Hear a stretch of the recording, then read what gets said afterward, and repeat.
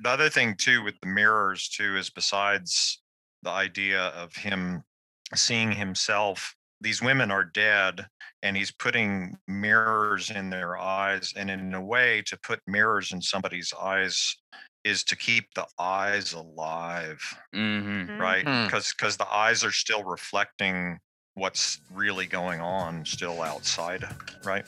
So to speak. Exactly. Yeah, Yeah. exactly. You sounded really excited about that, David. Oh, I am. Did not love that. That was juicy. The big hormone enneagram.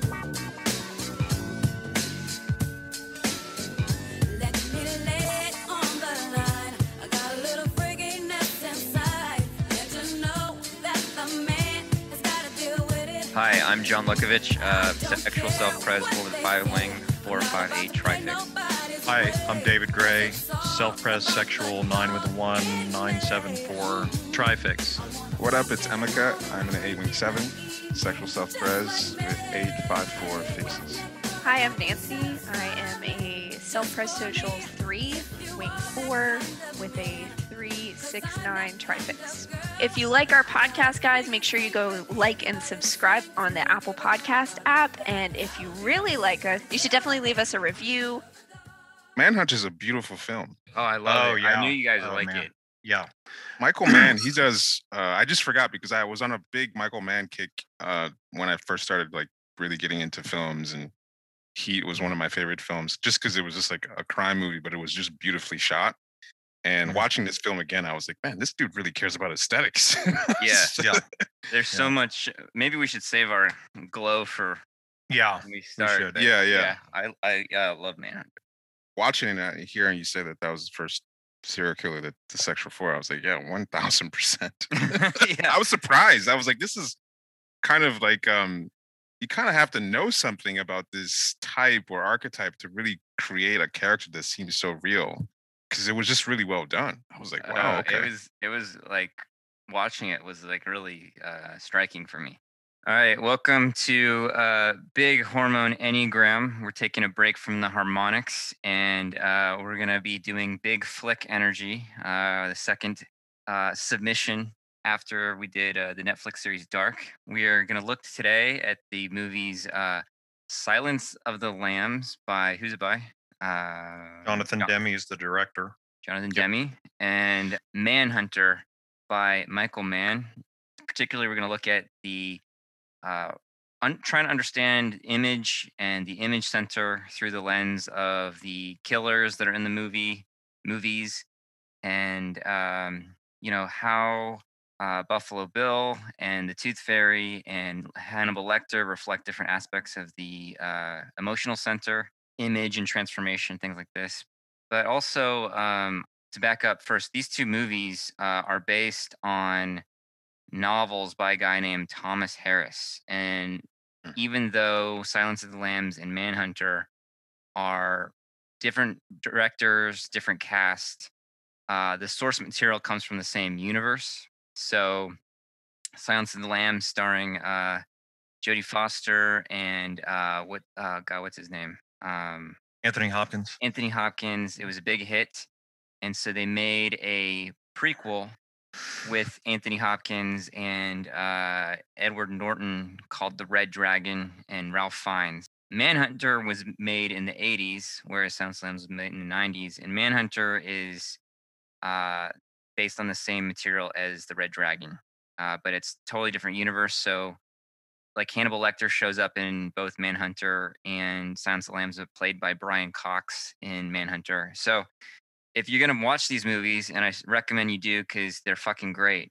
Spoiler alert: we're gonna spoil everything. So wait, you're telling people that they should watch Manhunter instead of watching Red Dragon because I that's think a Red better Dragon sucks. Yeah, Wasn't and isn't it the exact same story? yeah. Like Red Dragon, they tried to replicate the chemistry between Jodie Foster and Anthony Hopkins with having, Jodie Hopkins is clearly Clarice Starling, who is this young FBI trainee who is supposed to coerce or get Hannibal Lecter to help her and the FBI figure out who Buffalo Bill is, this murderer that's abducting women. And with Red Dragon, it focuses on the character of Will Graham, who's in Manhunter as well, but played by Ed Norton. And he's the character that brings Hannibal Lecter into prison. And even though there is this element in both Manhunter and Red Dragon of trying to get Hannibal Lecter's insight and help, Red Dragon focuses way too much on Hannibal Lecter and Edward Norton, and they just don't have the kind of chemistry and the kind of there's not the tension there that made Silence of the Lambs so great. You know what I'm saying? Mhm. Yep. Part of the magic of the original Silence of the Lambs Jesus. movie, as compared to all the other ones that had Anthony Hopkins, I think there's two more that had him Mhm. as Hannibal Lecter, is the two later ones with Anthony Hopkins had him on screen a lot. And the magic of Silence of the Lambs is, believe it or not, he was only on screen in that movie like 11 minutes. Yeah. And so it's like really potent, and you don't see him, and it's darker and scarier because it's sort of like his presence is looming over the movie, right? Right. In a certain way.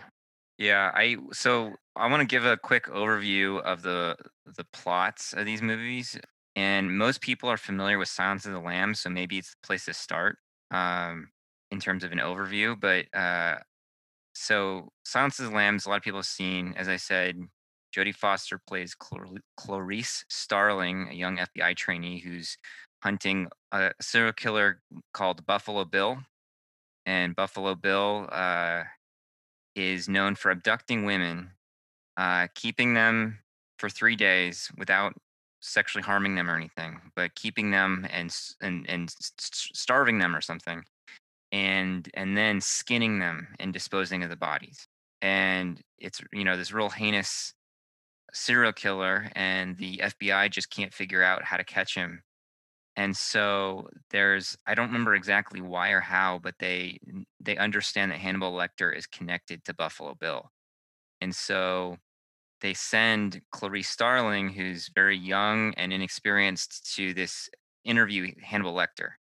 Hannibal Lecter is a psychologist or psychiatrist and like a very sophisticated fancy boy, and really good at mind games and reading people immediately. And they have this very powerful and potent dynamic between them where they're kind of playing each other, but there's also sort of mutual respect that forms between Jodie Foster's character and Anthony Hopkins' character. And it culminates in finding Buffalo Bill and rescuing a girl he has trapped in one of the well in his basement. Where it relates to the image center is that first, I think Hannibal Lecter is portrayed as a social self-pres 3 with a 4 wing. Would you all agree with that? Yes. Mhm.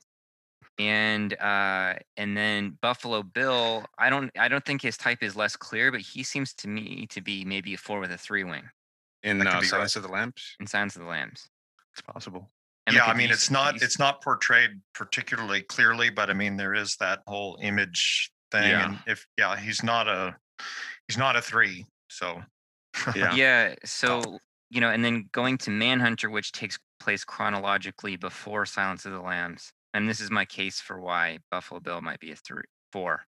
Mhm. But Manhunter is about a FBI agent named Will Graham who deeply scarred by when he brought Hannibal Lecter into custody before before the movie takes place, and he's sort of like in retirement and recovering from that trauma and living on the beach, and he's brought in for one last case. And Crawford, or excuse me, Graham's like ability is that he's really good at putting himself in the place of or imagining the motives or the what's going on in the serial killer's mind, what their like symbolic logic is, and he can kind of like lose himself in picturing and playing out and reenacting what the serial killer was experiencing and dreaming of and thinking of. And so it's very taxing. So he goes and he gets dragged into the case. He does consult Hannibal Lecter some, but gradually over time, you learn that the serial killer he's nicknamed the Tooth Fairy. And what he does is he enters the homes of like in the suburbs of like suburban homes. Uh, he enters and he kills the whole family, and he performs. I think it's like some sexual rituals with the woman, with the wife of the family, the mother, and he'll break glass and he'll put glass in the eyes of the dead. Mirrors. Mirrors, yeah, mirrors. Yeah. And there's this whole thing where he has like these dentures that he bites them and leaves a kind of where he's given the name the Tooth Fairy. His real name is Francis Dollarhide, and there's this whole kind of ritualistic aspect to the killings that Graham is tasked for trying to understand and figure out. And in the case of both the Tooth Fairy, Francis Dollarhide, and Buffalo Bill, who I think is named James Gum or something in the movie, so I was struck by watching Manhunter because Manhunter to me, the killer is a sexual 4 with a 5 wing. So that's my type. And I was like, holy shit. Like I Sean's get watching it. himself. yeah, I was really struck. And in the case of both these characters, there's this huge emphasis, Buffalo Bill and the Tooth Fairy, on transforming their identity and a rejection of their current identity or understanding or experience of self and trying to become something else, and in a kind of a ritualistic, abstract, symbolic way. And that emphasis on symbol as a carrier of identity and of this sense of I guess frustration that who and what I am is not what I'm supposed to be, and these sort of grandiose morphing into something more grandiose. So like the Tooth Fairy character, the sexual 4, he is becoming an identity called the Red Dragon, and his teeth are a symbol of this. And you don't see it in the movie, but it was used in the promotional, like the poster and stuff like this. He's got a big red dragon tattoo from William Blake's. Um, Is another sexual 4 with the 5, I think. yeah, exactly. From the great red dragon and the woman clothed in the sun painting that William Blake did. And with the woman that he's like the mother of the families that he attacks, she is somehow taking the role of the Mhm. woman clothed in the sun. So anyway, that's like the overview, and I'll shut the fuck up. But I was curious what y'all think so far. Yeah, the first time I heard you say that, I was like, okay, let's see. And watching the movie and his scenes, he's clearly like an image type. That was image was such a huge theme for Mhm. his character, and reactive too. I wanted to look into the actor who played him because I don't think it's kind of difficult to pull off that sort of withdrawn, reactive, frustrated quality. Just the affect. It seemed Mhm. really realistic because the way the guy was playing him felt like I was watching a 4, like an actual 4. If an actual Mhm. 4 was a serial killer, like it would be this um really frustrated, reactive, but like I'm ugly and unattractive. Like a sexual 4 is this Mhm. frustration affect of I'm performing this ritual to become what I believe is going to be wanted. Yeah, it really, I think the scene where he's watching the girl that he has a crush on get taken home by another guy, even he's imagining that this is someone that she likes or that she's attracted to, and just the image of like him imagining and getting worked up Yeah. on that, even though like all that happened was that the guy just picked some hair or a piece of whatever that was stuck in her hair. He made it out into this whole like mind-blowing romantic image, and I was like, yep, that's sexual image type right there. Yeah, like for listeners who haven't seen Manhunter, which fucking see it, it's great. It's so beautiful, like it's so aesthetic. It's like Mhm. the cinematography is just incredible. And like the I think the Will Graham character is kind of cheesy, and there is a certain cheesiness to the movie, which for me, in a sense, enhances it because Yeah, it's like distilled '80s, Um, totally. but yeah, the director has such an amazing way of framing things with color and there's just a deliberateness to it, and it's just such an aesthetic experience. And so there is this scene where Tooth Fairy Dollarhide, he works in some kind of image or film and photograph processing, like the kind of place that, like, if you send your, like, back when they took regular photos or whatever, they had to print out at a store, that's Like like on the And home actual videos. film. yeah, like Yeah. actual film, like you'd send it into this place to get it processed, and they'd send it to like your CVS or whatever that you pick up from there.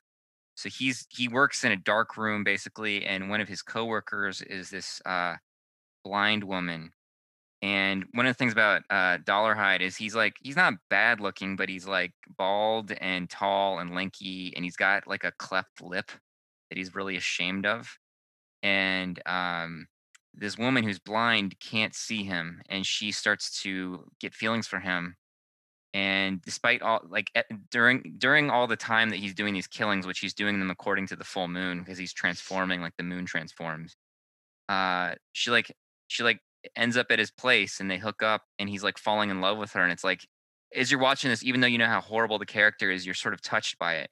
Mhm. And there's this scene though where a coworker drives the blind woman home, and Dollarhide Tooth Fairy is like in his van, like waiting for her to get home. And it's this like cute scene where she pulls up and he like sort of smiles, and they walk, the blind woman and the coworker walk to the front door. And the coworker, you see him, Dollarhide, watching them. And as the coworker pulls some like pollen off of her hair or something, she's blind, whatever. You see from Dollarhide's perspective, and it's like backlit in this like pink neon, and the song is really intense, and you see it looks like she is being caressed by him, and that she is sort of like swooning with desire at this guy's touch. And also And the guy is like 4 inches taller in his imagination. Yeah. oh yeah, You're right. oh It's like god, because the guy's shorter than the woman is, but in his imagination, he's like, it's like this picture perfect like romantic scene where he's taller than she is, and I was like, wow. Yeah, a and the great point. coworker's like this short little nerd. Yeah. yeah. So so then like you see him like rip up the Dollarhide rip up some interior The lining of his dashboard. car dashboard, out of rage. And then he ends up killing the coworker and abducting the blind woman, who he's trying to, like, she goes, Francis, his name's Francis. Francis, are you there? He says, there's Francis is gone, that he's the red dragon now. Oh. And he's like got this weird fucking apartment, and he's like, or house or something, and he's like, him struggling with whether to kill her or not is like where the climax starts to happen. But watching that scene, I think, is the scene where he's mistaking the pollen with this whole desirous thing, like, hit me so fucking hard. Yeah. Oh yeah. I relate so fucking hard to this, like I'm, very jealous of my partner's exes and things like this, and like the images that I can, if I'm not watching myself, like they just come up of like intense longing and sexual desire and sexual rapture that I like project and like burns in me sometimes, is so fucking intense. Yeah, and it's like That's replacing the real images of what happened with your own images, mhm, right? Yeah. absolutely. That was the scene where I was like, holy shit. Like, did somebody, how do you come up with this scene, this character? This is such a bullseye for sexual for. Like, it as a sexual type, I can relate somewhat, but it's even more Right. specific because it's about image, Mhm. like it was just such an intense image center experience from a sexual type point of view. And I was like, I've never seen that to that, how it was just like zoomed in on that to that degree. I was like, that's fucking incredible. Yeah, that envy and rage and jealousy and frustration and self-rejection and self-hatred was all like so distilled in that quick bit of film. And one of the things about the Tooth Fairy Killer is that, like, part of the ritual aspect of the killings is to become someone desirable, Mm-hmm. Yeah. and that the mirrors in the eyes of his victims are like ways to see desire in their eyes. and that through this like bizarre way that he is he does these killings in the moonlight, that getting blood everywhere and all over himself and things like that. um and as Hannibal Lecter says to Will Graham, like, he says, do these houses have big well shaded backyards?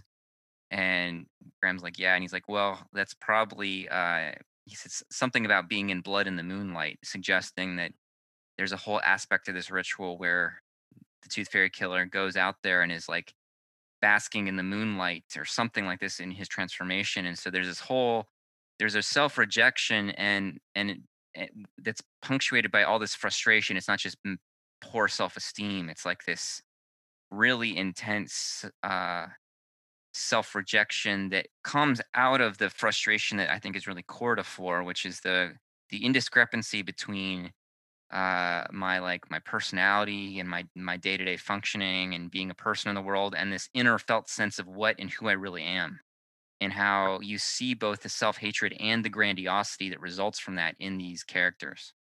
Also interesting that he puts mirrors in the women's eyes, because that's actually sort of converse to everything you said. It's a kind of narcissism, because Mhm. he would be seeing his own reflection in their Mhm. eyes. Right, exactly. Yeah, it's Yeah. like very self-absorbed and narcissistic, and Yeah. yeah, it's like seeing their desire for him, and it's not really Yeah. even about his own desire. Yeah. Yeah, Um, that part kind of confused me because, like, I don't get him seeing himself and then seeing desire. I don't understand that. I mean, I think it has a lot to do with just like the nature of narcissism, right? Like when you're there's just like total layers and layers of self-absorption. And so keep in mind also that he's like got these teeth in, I guess, when he's doing this, and he's got this tattoo, and he seemingly, I don't know if he has the mask he has in the movie Mm, for that one scene where he's torturing the dude. the uh journalist or whatever, Hmm. but he's I like like that scene. Yeah, that scene was pretty dope. do you see? Do you see? And again, it's like image. Like, do you Yeah, see? like, do you understand?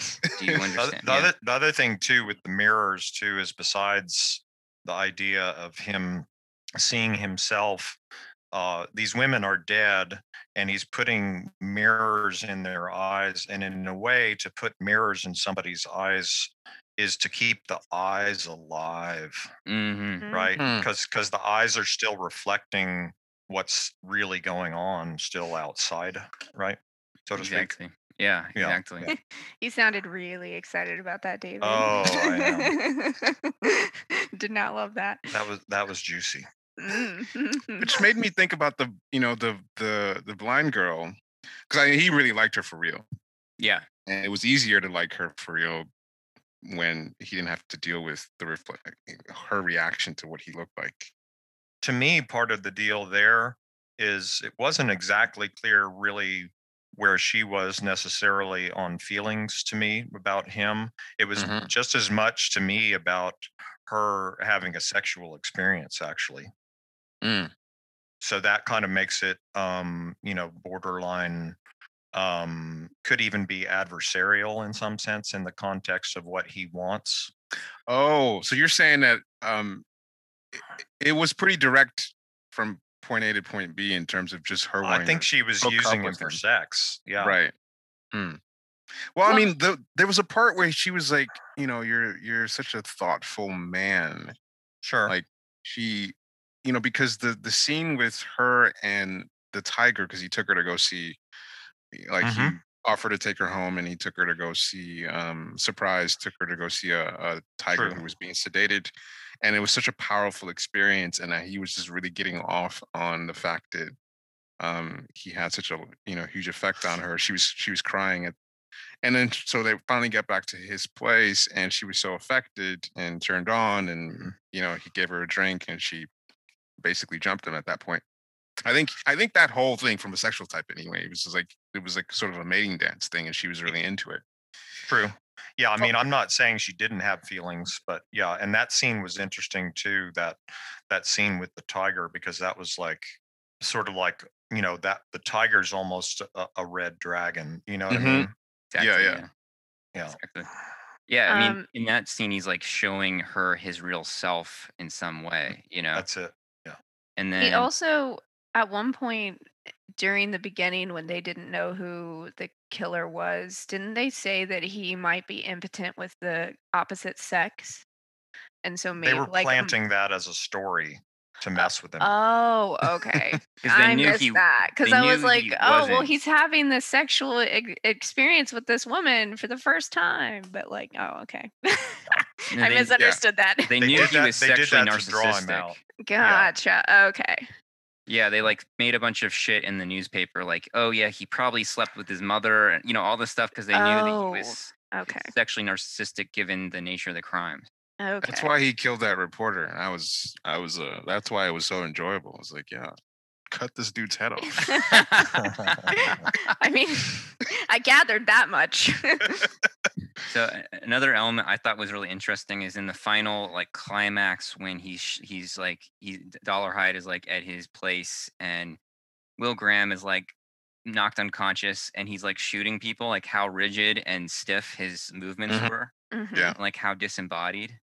Yeah, Mm. yeah. Like, I thought that was a really great touch because it's like the whole thing is he's not embodied. Like he's very like even the way that he Mm. so the way he tracked or like chose his victims, which were across different states, so that it was hard for people to figure out like why he was choosing who he was choosing.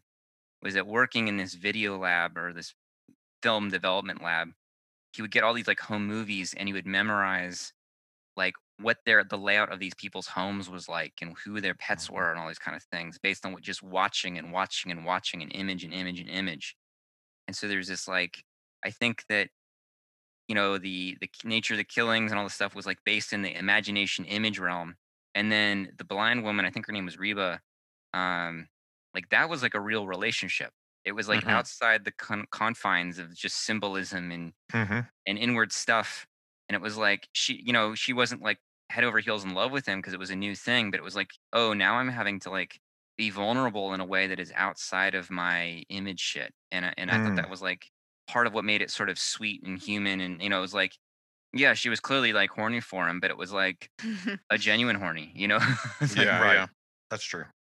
so I want to talk about Hannibal Lecter, who I think is a 3 and his thing, and then like watching Silence of the Lambs brought out a bunch of stuff about Clarice, Jodie Foster's character. I thought was interesting, but just to connect that back to Buffalo Bill, Buffalo Bill is, he's abducting women, he is skinning them, and trying to make like a woman's suit.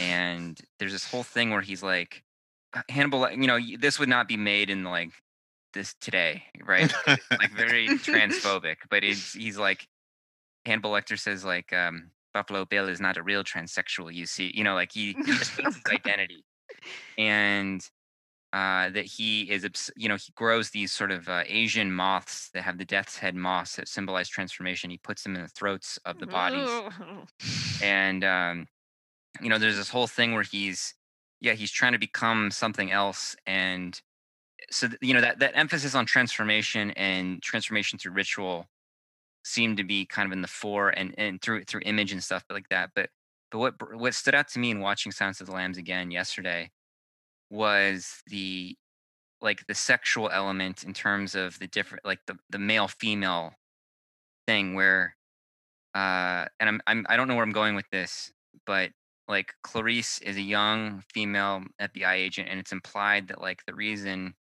her superior sends a young, inexperienced, trainee to deal with Hannibal Lecter is because he's kind of into her. Is at least what I got. There's kind of a split in the movie where she's really clearly to me a 6 in the movie, Mm. Clarice is, Mhm. and she's split between these two fathers. Hannibal Interesting. Lecter is a father and Jack Crawford, her boss, is the father. And she's sort of like very equally split between the two of them in terms of her, uh, I don't know, reverence for both of them in a certain way. That's interesting because I saw Clarice as a 9.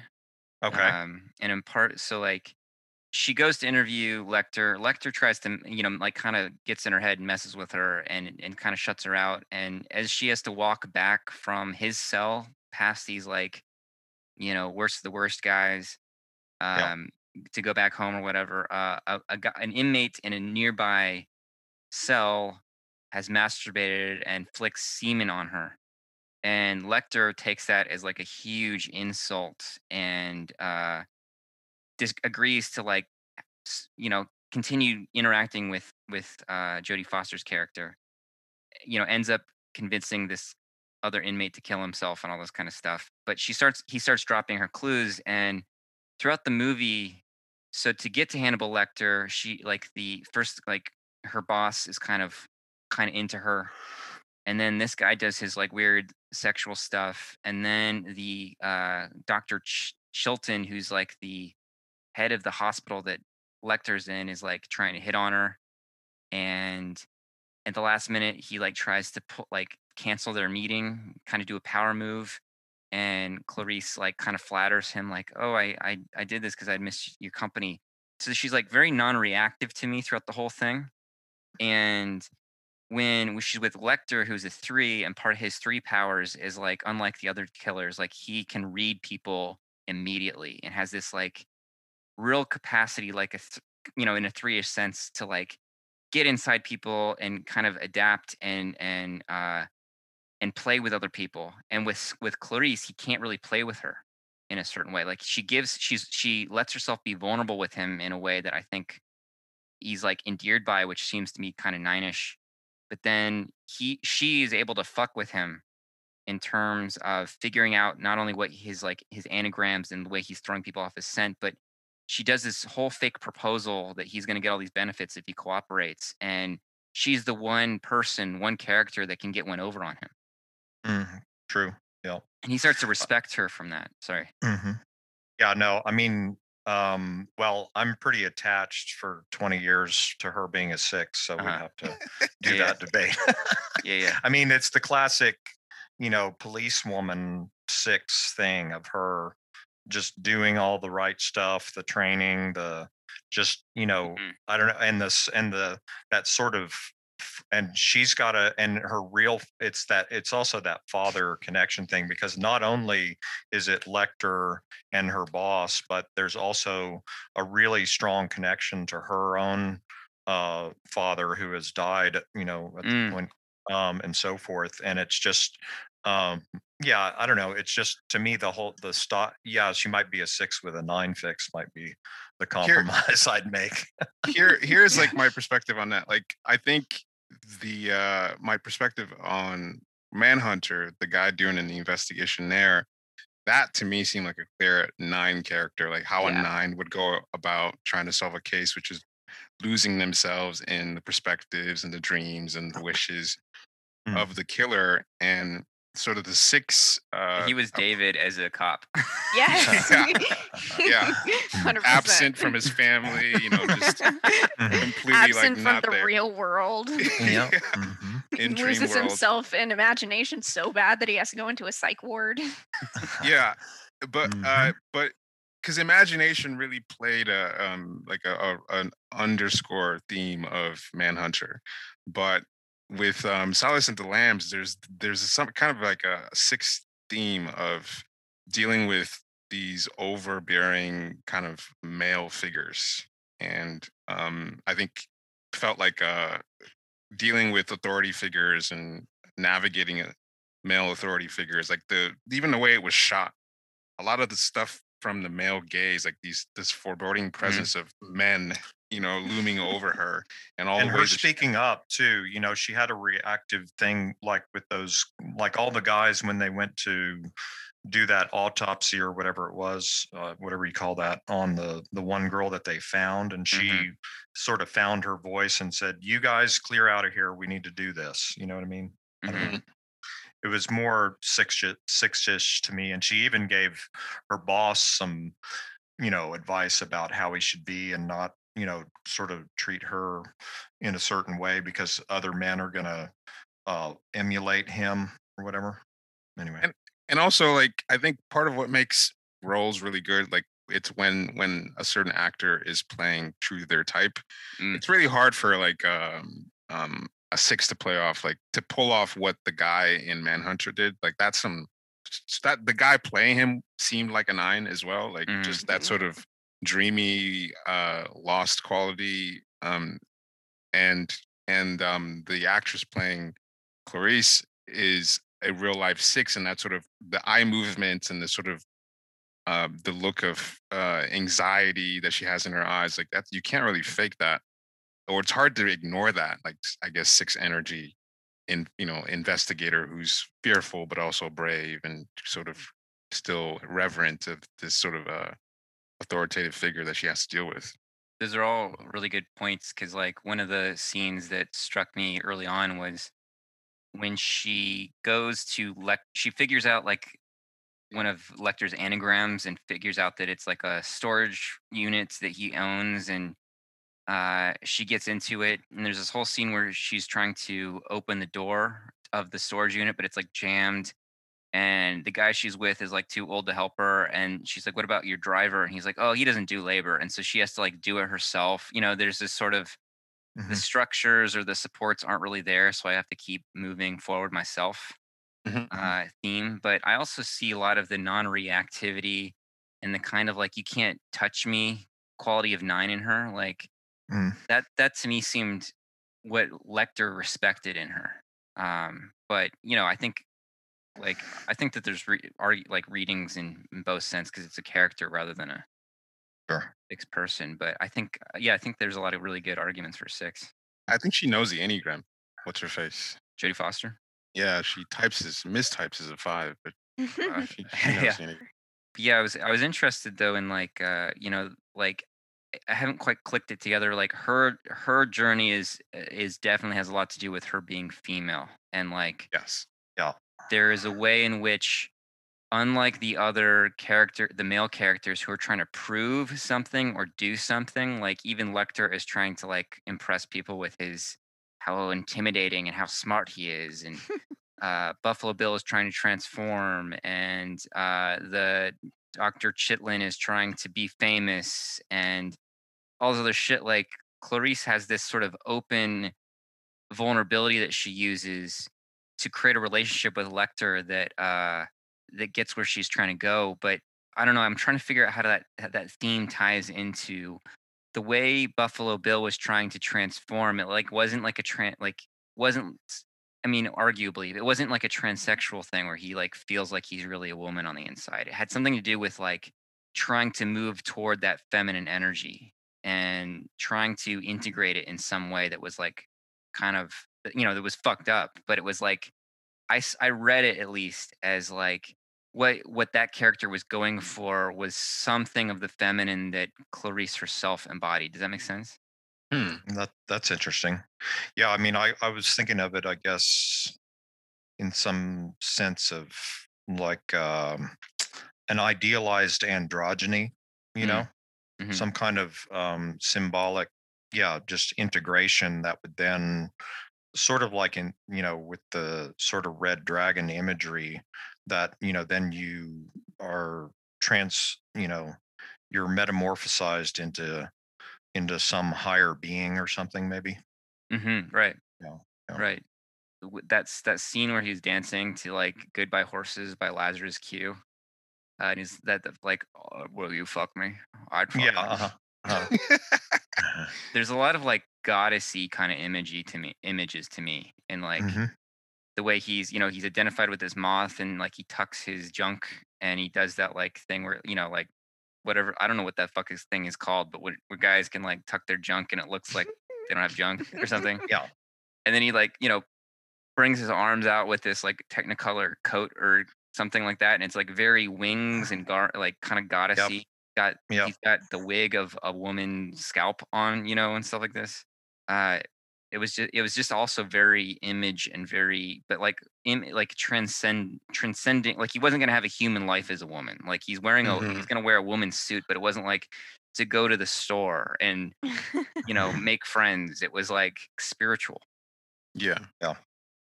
And Lecter was really imagey too. I mean, he Hmm. was visual artist and so forth, and he was, cued in on different things around people's image, like the senator. you Mhm. know, when they meet, and love your suit, you know, that kind Right. of thing. That kind of stuff. Yeah. And even his Uh, whole like there's that scene where he gets transferred to that like I don't know what it is, but it's like a hotel that they've turned into a prison for him. Yeah. Where after he yeah. gave information leading to Buffalo Bill's identity, like that where he makes his escape, that whole facility or whatever, he gets privileges to like draw and to have his music and stuff. And it's like there's a scene where he like ends up like the guards that give him food, he kills and he's listening to music as one of them is like limping Yeah. away or something. And it's like it's so phony and like, you know, like flamboyant fancy boy and his whole you know, even his comment earlier in the movie when he first meets Clarice, where he says something like, "Someone tried to do this to me, and I ate his liver with flava beans or whatever." It's like so fancy boy, Social Self Pres 3 stuff. Oh, big time. And And then that scene you're talking about with the where he kills the guards, there's a they don't it's like a 2-second shot where he's strung up that one guard, and it's similarly this grand operatic sort of stage thing that he did with the body. yeah, Yeah. yeah, that whole thing like had an artistry to it. Uh, Yeah. so I don't have any conclusions yet or anything, but I just thought that these like were really interesting examples of like fictional, you know, aesthetic, symbolic examples of image and how it works. And you know, I don't know if there's like a comparable to serial killer or something character, but the whole thing that I think is so interesting is their different expressions of to me how the identity the felt sense of identity that is the preoccupation of the heart types feels bigger than the world, like not in the sense of more narcissistic can be I guess, but like it feels like it's more than can be expressed in a human life, and that like the sense of being a person is like limiting on that sense of identity, like that identity is you know, I think has like a spiritual root. Like it's that sense of what you really are and how your day-to-day life fails to sort of live up to or express that real felt inner sense. Mhm. And how both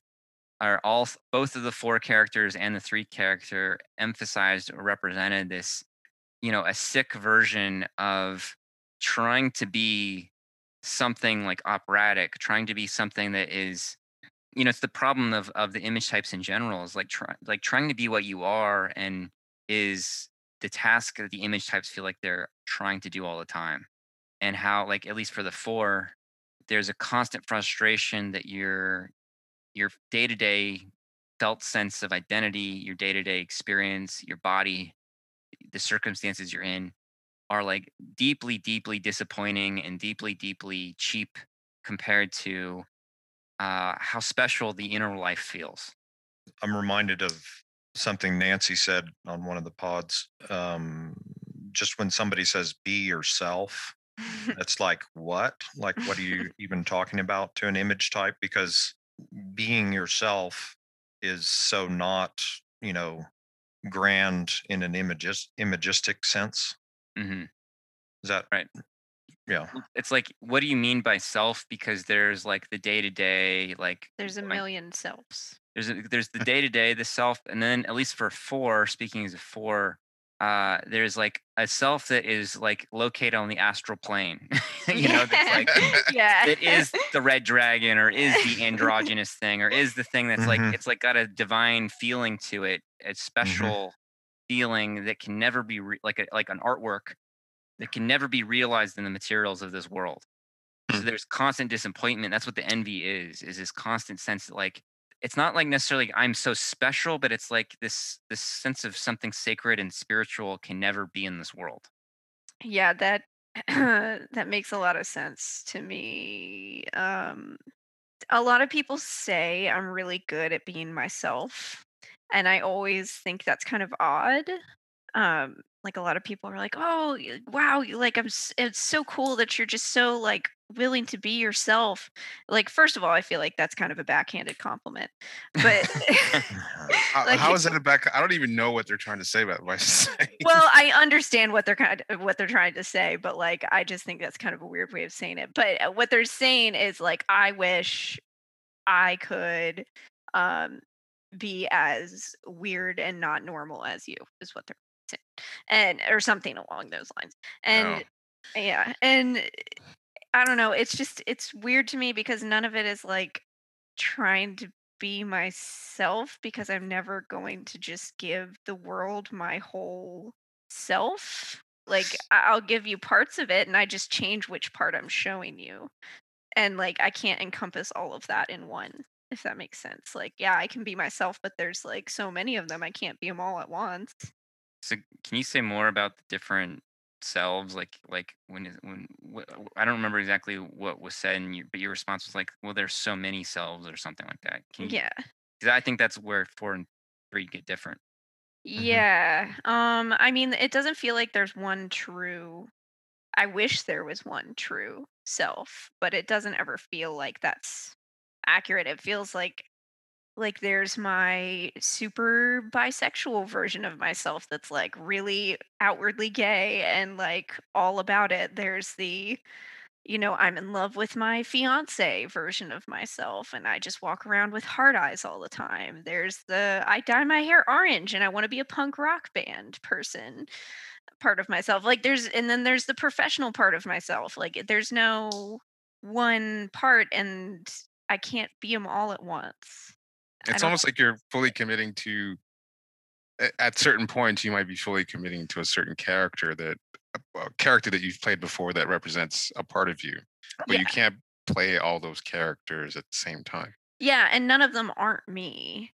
And so Hmm. I've just kind of started like I used to get really annoyed with that. Like I would be annoyed with myself because I would feel like I was lying to people all the time. But what I've come to the conclusion of is like just be however you feel right now and that's true to what's happening for you right now. Mm-hmm. And we're just going to go with that because obviously we're not going to get to a point where I can just be one person. That's impossible. So maybe don't strive for that. I feel like in contrast to 4, like the 3's ideal identity, or ideal sounds too foreign, but the higher identity or something that that is trying to be expressed through action in the world, it feels like it's potential. Like, Yeah. Hmm. and I feel like that's what 3's are always so sensitive to is potential and possibility, and that there's any number of ways to actualize that possibility in time and space through achievement and through whatever. But whereas like before, it's like really defined, like it's overly defined sense of self. Whereas like the 3 has this like potential self, and I think that when 3's like love somebody, they're really good at honing in on other people's like potential. Does that make sense? Yeah, and that's what makes us really good at reading people, I think, because we can see their potential and we can kind of see what they're not Mm. being that they could Hmm. be. And therefore, if we really want to dig a knife in, we can. Like in Manhunter, when Hannibal Lecter was like really kind of like needling the Graham guy. I was like, yeah, I get that. Well, I mean, what you just spoke to does speak also to Lecter in Silence of the Lambs with like I feel like that's what he was struck by with Clarice, where like he saw her potential. Like he saw that Mm. he couldn't quite figure her out immediately. Like she had a certain kind of depth that he couldn't figure out. And I think it was because her motivation was like the name of the Silence of the Lambs comes from a story she tells him about in childhood where she was living on a farm and she heard these baby lambs being slaughtered and tried to save one and couldn't. And that, you know, Lecter postulates that the reason she's motivated to solve these crimes in general is to silence the lambs, the screaming of the lambs in her. And that's a very selfless motivation. I mean, it's a motivation that comes from empathy. Mhm. Mhm. And like Lecter, that it touches on different cases that he's experienced, and it's everybody's very self-absorbed and selfish and whatever. And Lecter himself is like basically just trying to be the biggest, baddest, most impressive, smartest guy. And here's this very genuine person in front of him. And he was Yeah, like, the world's better with you in it, is what he said to Clarice. Yeah, there's a couple of moments where they, it's a shot of Anthony Hopkins' character as she's telling her story or after she's just finished it, where he's obviously gone into a different place internally, and you see that on his face, and it's because of something he's getting from her innocence. That's a different kind of um, state for him than his normal way of being. Mm-hmm. Yeah. Yeah. Yeah, exactly.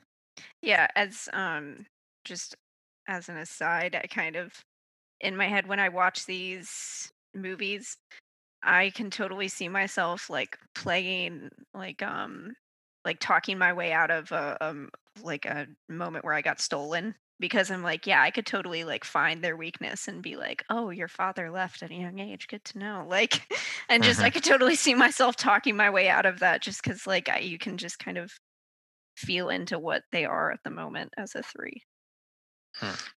John, when you say like with four, the idealized self-image or whatever you want to call it is a singular entity, Mm-hmm.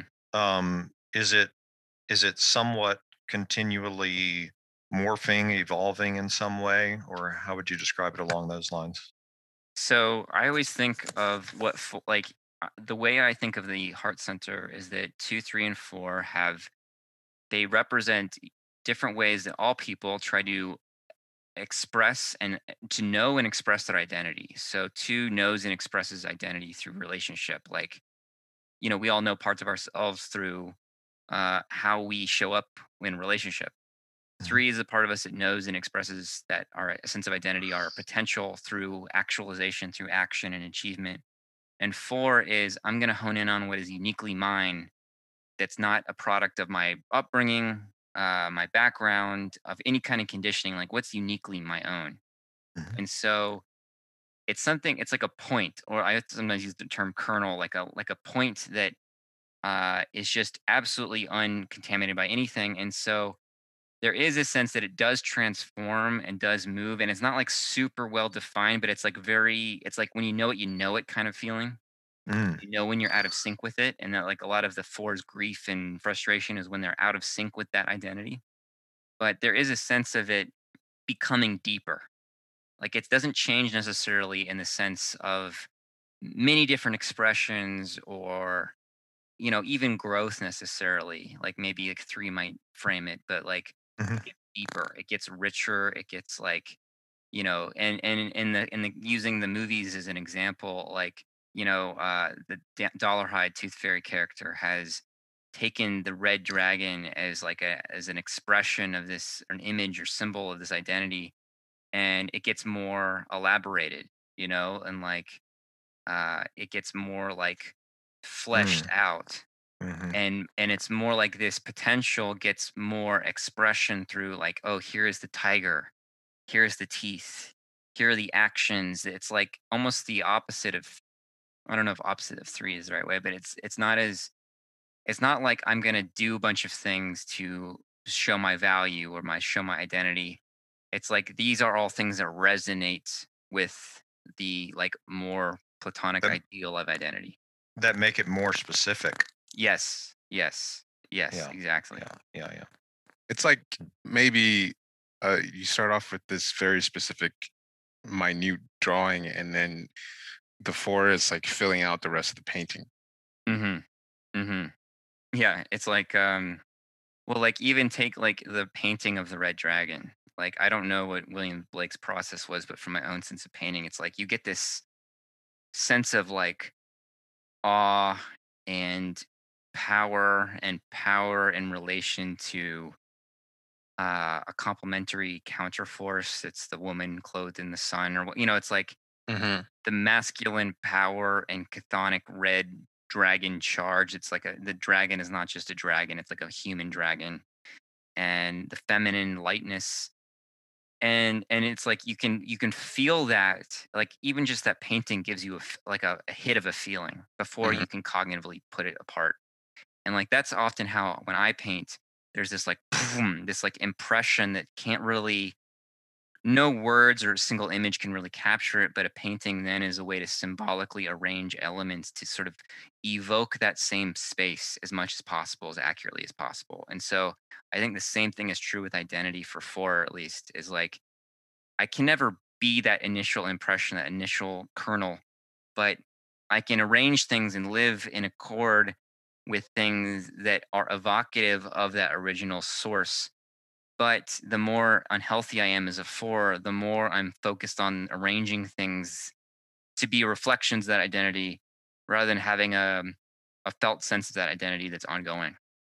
Yeah, just watching Manhunter, I felt like, this guy's so lost in the representation of this ideal sense of himself that he's not even being a human anymore. Hmm. It's like playing out the ritual of I am becoming, this Hmm. thing. And so I guess that's what the fixated for can be is the continuous process of becoming the ideal versus actually being a human.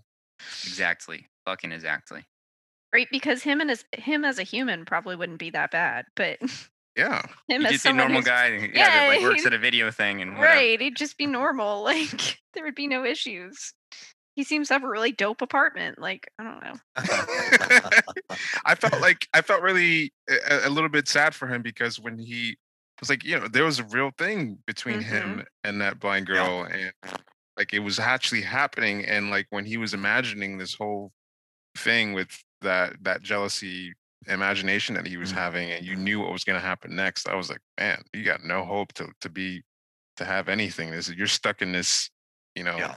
The like cycle. fucking ritualistic trying to become the red dragon thing, and you're never going to be a human. Like, He's so frustrated and so reactive that he's not even in reality. yeah, Right. Like he could have had like a nice relationship that's like normal, but like there's real love and passion and attraction and he's desired for who he is and he's Yeah. she like you bring a blind girl to a sleeping tiger and she could get freaked out and be like you're weirdo and she's into it and it's like Right. you found the right lady and yeah. Yeah. that's like like as a four when you're like here are my paintings and and it's like do you see when he's flipping that slideshow, do you see? It's like, oh, she saw. Yeah. And Mhm. it's like, oh, it's not maybe like the red dragon and the woman clothed in the sun, but it's like actually real and he could have had that. And Oh, you But he know was what? playing. Fascinating as a metaphor too, that she's blind and she could Right. see. yes, Yeah, because I guess it was better that she was blind because she wouldn't be distracted by like what he really is, but she could see Yeah. symbolically what he wanted to represent as Yep. himself. And because she was so into it, like, like a sleeping tiger is like, okay, what the fuck? But she was really moved by it. Mhm. And that scene for me was like, this is like that was another thing that stood out to me about the movie, because it's rare to see sexual types or asexual type character depicted. Like Mhm. his entire sense of itself was based on the reaction of who he was attracted to. And that scene where he had took her to the tiger, and she was having such a visceral reaction and she was really into it. And then she said that, you're such a thoughtful, I think, and tender man. And that's what every sexual type is going for. It's like, let me do this thing for you that's gonna, Show you this inner world.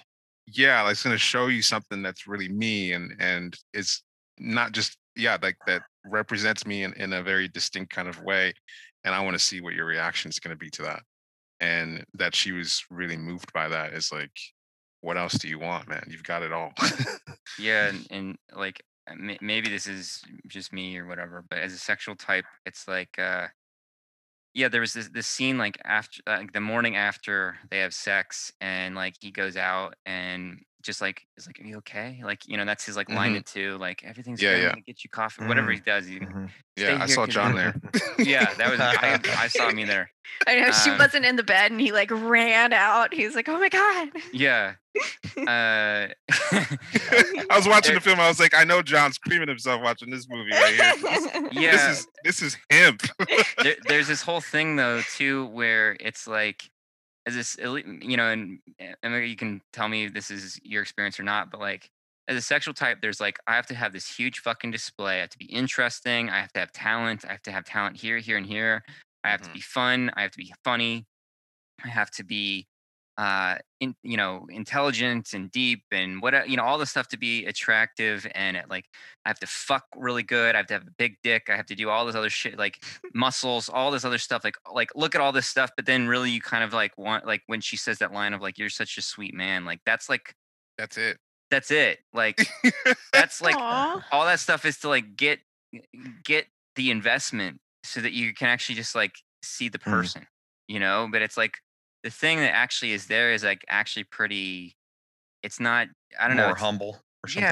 yeah, there's something there where but it's like that all that display stuff seems to be and all that performance, it's not to say it's not totally absolutely meaningful because I feel like I'm most myself when I have sex, like that's It's are you gonna pick me?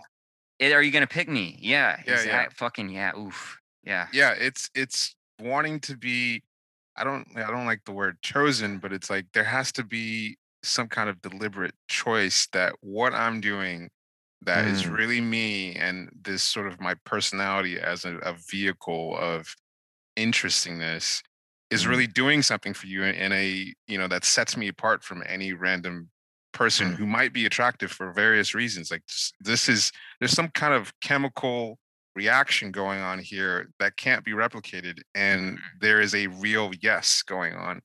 And like that feeling when he knew that he had an effect on her, like a real, because I mean he didn't, I don't even think he'd ever really hung out with her before. He was just going to take her on a ride home, and he took her on a surprise. This is the sexual, I'm going Right. to inject some provocation here, and she cried. She when she was, Mhm. because she was so affected. That moment to me was just like, Yeah. that, and he was getting high off of that. That was like a sexual type representation. It's like someone is getting off on the thing that you're doing that you feel is really you, and they really see it, and they really recognize it, and they're sexually into you because of it. It's intoxicating. But then there's like a collapse, like the next day where you're just like, oh my God, like I can't believe that they're really into me. Like I can't believe this is working. Like it just Mm. I I can't believe they did. I can't believe they did pick me. Yeah, Yes. yeah. It's like, because the sexual type fear is that, I mean, maybe this is some force stuff mixing in, is just like it's doomed. Like no one is ever really gonna want the real me Totally, if they really totally. saw the full picture. So like you're doing Mm. all these things, and the fact that somebody's actually into it is unbelievable. And so you kind of collapse, like, oh my God, she's actually into it.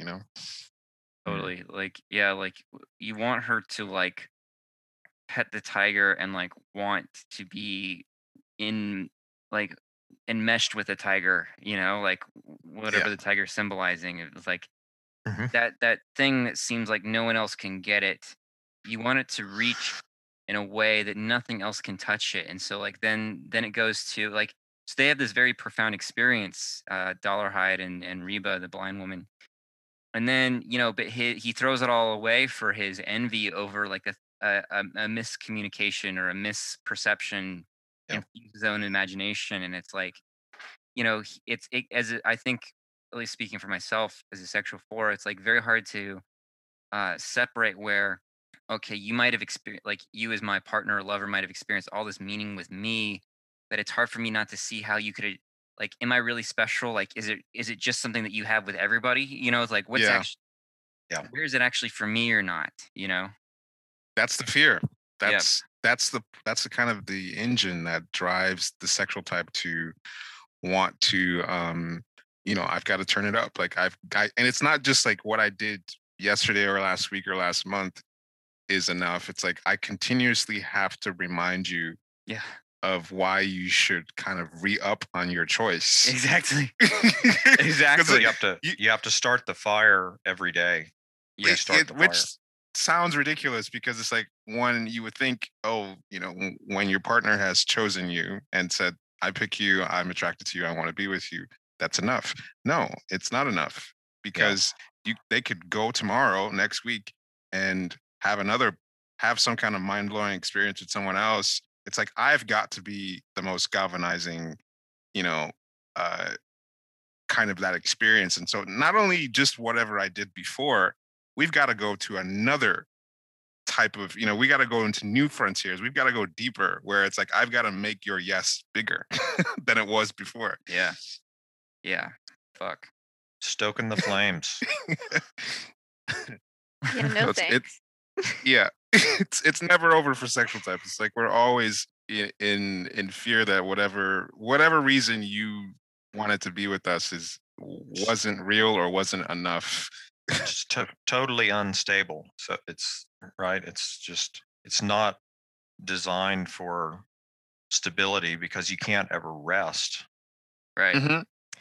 Yeah, and just watching the film, just like trying to understand what it must feel like or be like for someone to have your sense of self dependent on how you're being seen and reacted to by someone you're attracted to.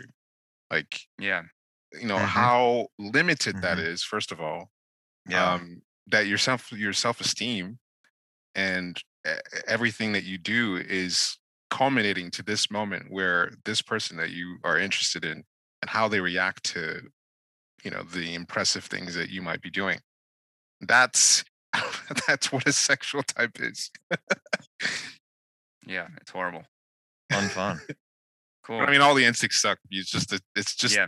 because of sexual is so specific.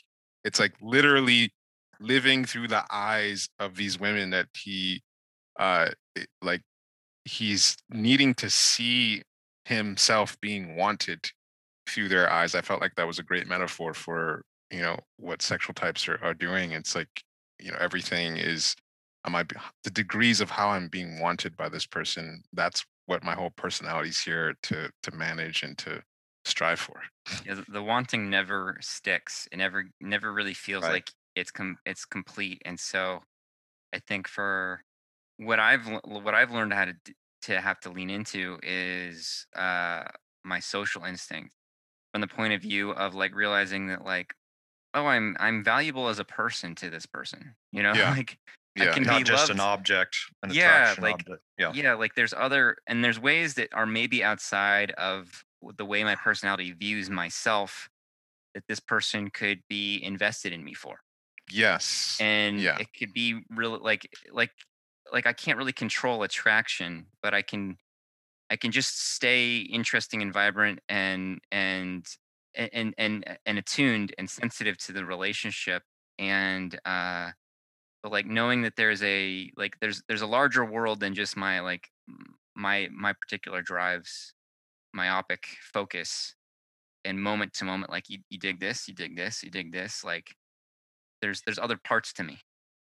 Or there's just other aspects to relationships that might be equally important or even way more important to other people. Like I've basically, with the sexual drive, is just put a huge magnifying glass on one aspect of a relationship, which is the sort of arousal, attraction, interestingness part, which is important, but like there are so many other parts of what a relationship is that matter a lot more to other people. So I discount the degrees that Yeah. people might care about me in these other facets, or even be connecting to me, or really invested in me in these other ways that I don't value.